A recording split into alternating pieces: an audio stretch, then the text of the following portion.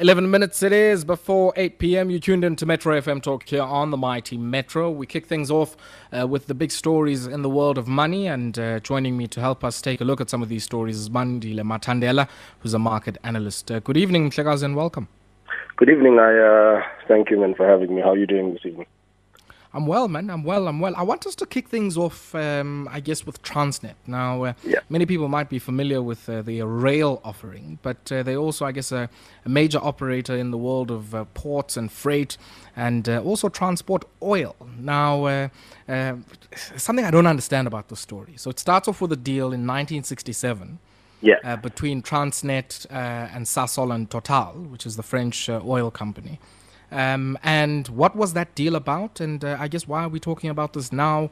I don't know how many years it is later.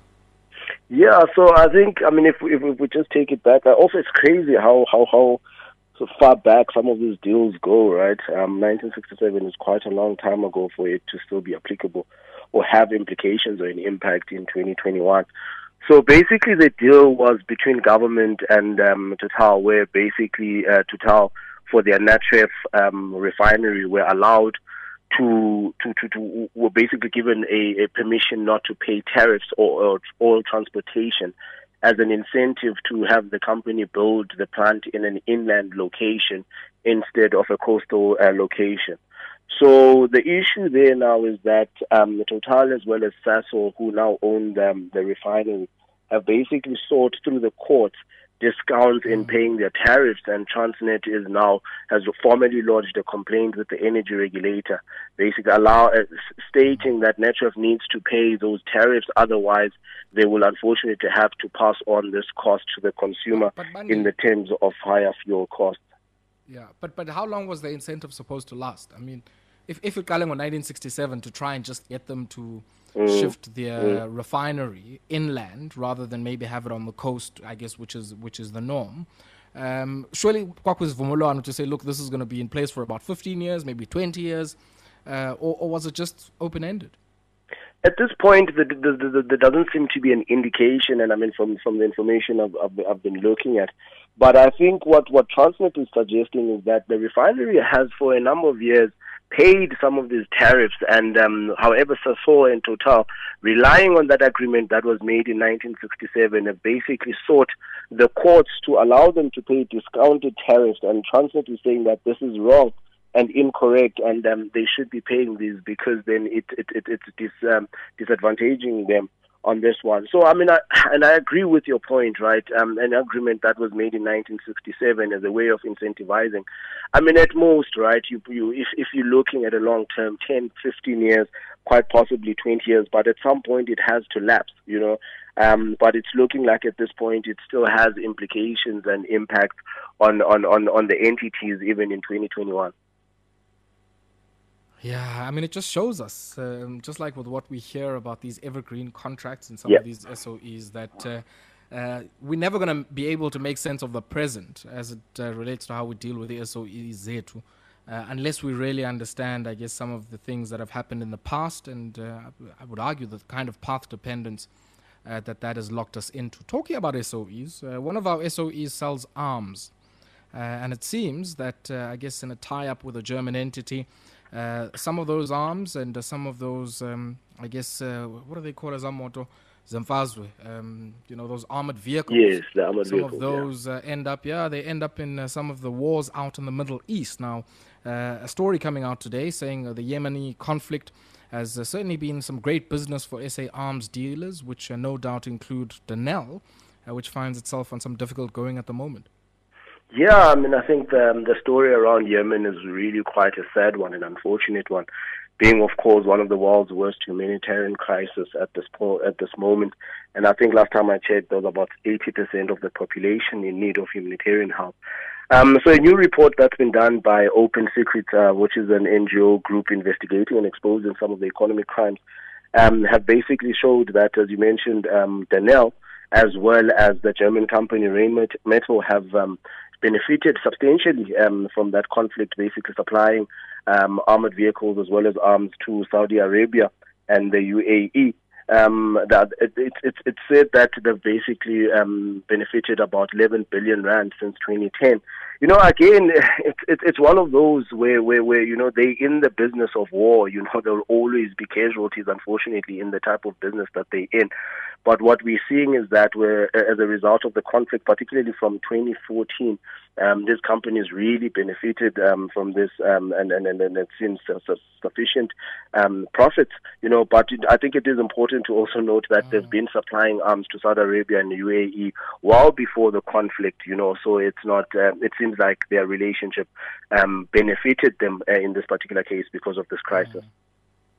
Now, I'm not being, I guess, disingenuous or anything in saying this, but I guess even with that kind of windfall and boon from all of the conflict in the Middle East, it certainly hasn't helped Denel much, which is still reeling from many of the challenges that, I guess, coincide with the same decade where they've made some money from that conflict. But it does raise some questions around the many, I think we have over around 700 or so state-owned companies that we have in that basket. And the big question, I guess, if South Africa wants to be a certain kind of geopolitical player, how do those look like? And I think this is the kind of story that puts that into very, very sharp focus. Yeah, I think so. Particularly, with some of the implications that this might have outside of just from a business point of view. So I think definitely it does pull a question around some of these SOEs. And then again, right, it's that broader conversation around SOEs and which ones are absolutely necessary and which ones could potentially be privatized and left in the hands of private organizations. So I think it's quite a broad conversation. But I think probably worth noting as well is that in terms of supplying arms into that region, South Africa is ranked about 14th, with some of the leaders there, US, Britain, France, and Spain. Sure. And again, it sort of goes into a broader conversation of are these countries starting these crises and potential wars in order to be able to benefit from an economic point of view. But I think definitely some hard and real things that need to be considered from a South African point of view. Yeah, I guess the military-industrial complex is as much in the United States as it is in South Africa as well. I mean, coming from the history that we come from. And also, I guess, suffice to say that, a lot can be said about how stringent the arms export framework is in South Africa and the role that the Department of Defense plays there. And I think that piece also getting some comment there from the Minister of Defense, Momonosviwe Mapisangakula. But let's shift our attention to the insurance industry. Now, Bandile, I mean, my sense is that the insurance industry has been hit twice, or in two related ways during the COVID crisis. On the first side is, I guess, all of the deaths that impact payouts when it comes to their life products. And then in addition to that, I guess from a business perspective, the impact on many businesses who were effectively locked out from doing work and therefore unable maybe to pay some of their premiums. And of course, these two situations have pushed many of them to, I guess, increase some of their risk management provisions. And it seems that Metropolitan on this particular front is anticipating and expecting the third wave and seemingly planning accordingly. Yeah, I definitely agree with their thinking, right? I mean, from their point of view, the first wave and the second wave probably really showed them that if you don't have the necessary provisions, you might be left wanting with the number of excess deaths that we've seen. And I mean, I was looking at some of those numbers, it's quite scary, sitting at about 140,000 at present, with 50,000 attributable to the first wave and 90,000 in the second wave. And early indications are such that the third wave that is being projected to hit South Africa possibly is just before winter, might be at the same length as the second wave, which might then force companies to relook at their provisions. They had originally increased their provision by about 655 million rand in 2020, and they had projected that on top of that 983 provision that they already had, that they would be able to survive three waves. But I think the from the projections and the possible debts that might arise and possible losses from a premium perspective, it might be worse off than originally anticipated. And I mean, I think rightfully so, right? You need to make sure that you create the necessary provision. But insurance companies have definitely been hit and felt the impacts of COVID-19, as you rightly said, from different fronts, from a premium perspective and people sort of missing their premiums, and also on the other end, from the increased claims that they've probably seen over the last 12 months. Yeah, and those increased claims are coming as rightfully, I guess, as difficult from both mortality and business closures as well. Just before we let you go, Bandile, I want us to take a look at certainly one of the most interesting REITs I find on the JSE, an entity here with just over 243,000 meters squared in floor space and a value just over 3 billion rand. In properties anywhere from Sebokeng to Orange Farm to Tokai, right through to Ganduli and Dabankulu, Richmond, and a company, I guess, targeting primarily many of those close to villages and close to townships. And it seems that the focus of many of their tenants who are grocery retailers who were able to operate during the COVID-19 lockdown has probably made Fairvest a much better prospect than some of the other counterparts in the industry. Yeah, I mean, I think we've sort of been looking at some of the numbers coming in and some of the reports from the landlords sort of complaining around tenancy, occupation, and all of that. But it seems like Fairvest property really benefited, maybe not benefited as per se, but was better positioned with regards to the pandemic because of their focus and their bias towards the sort of consumers in the lower LSMs. And their CEO came out stating that because they tend to serve the lower LSM, they've been able to hold up well because the group mostly buys, sort of that target group mostly buys essential goods. And then we all know that essential goods and essential service providers were allowed to trade throughout lockdown levels.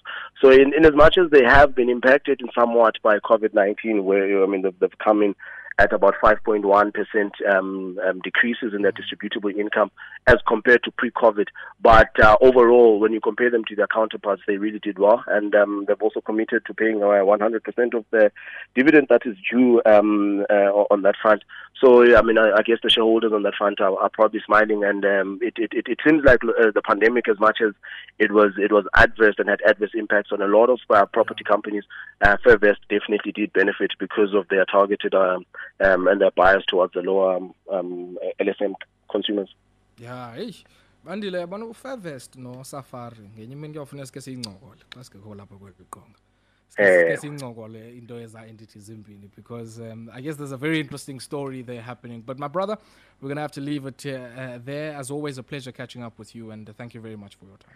Thank you very much. And I think on that point, possibly even more need to why if unungqokolo lando is because as properties zabo zipha emakhaya ifuna ujongwa lonto noba siresponda njani thina singabantu bapha. And the other question we must also ask is the role of the PIC in all of this. But so sibuyele ngenye imini maziyeke Mathandela there.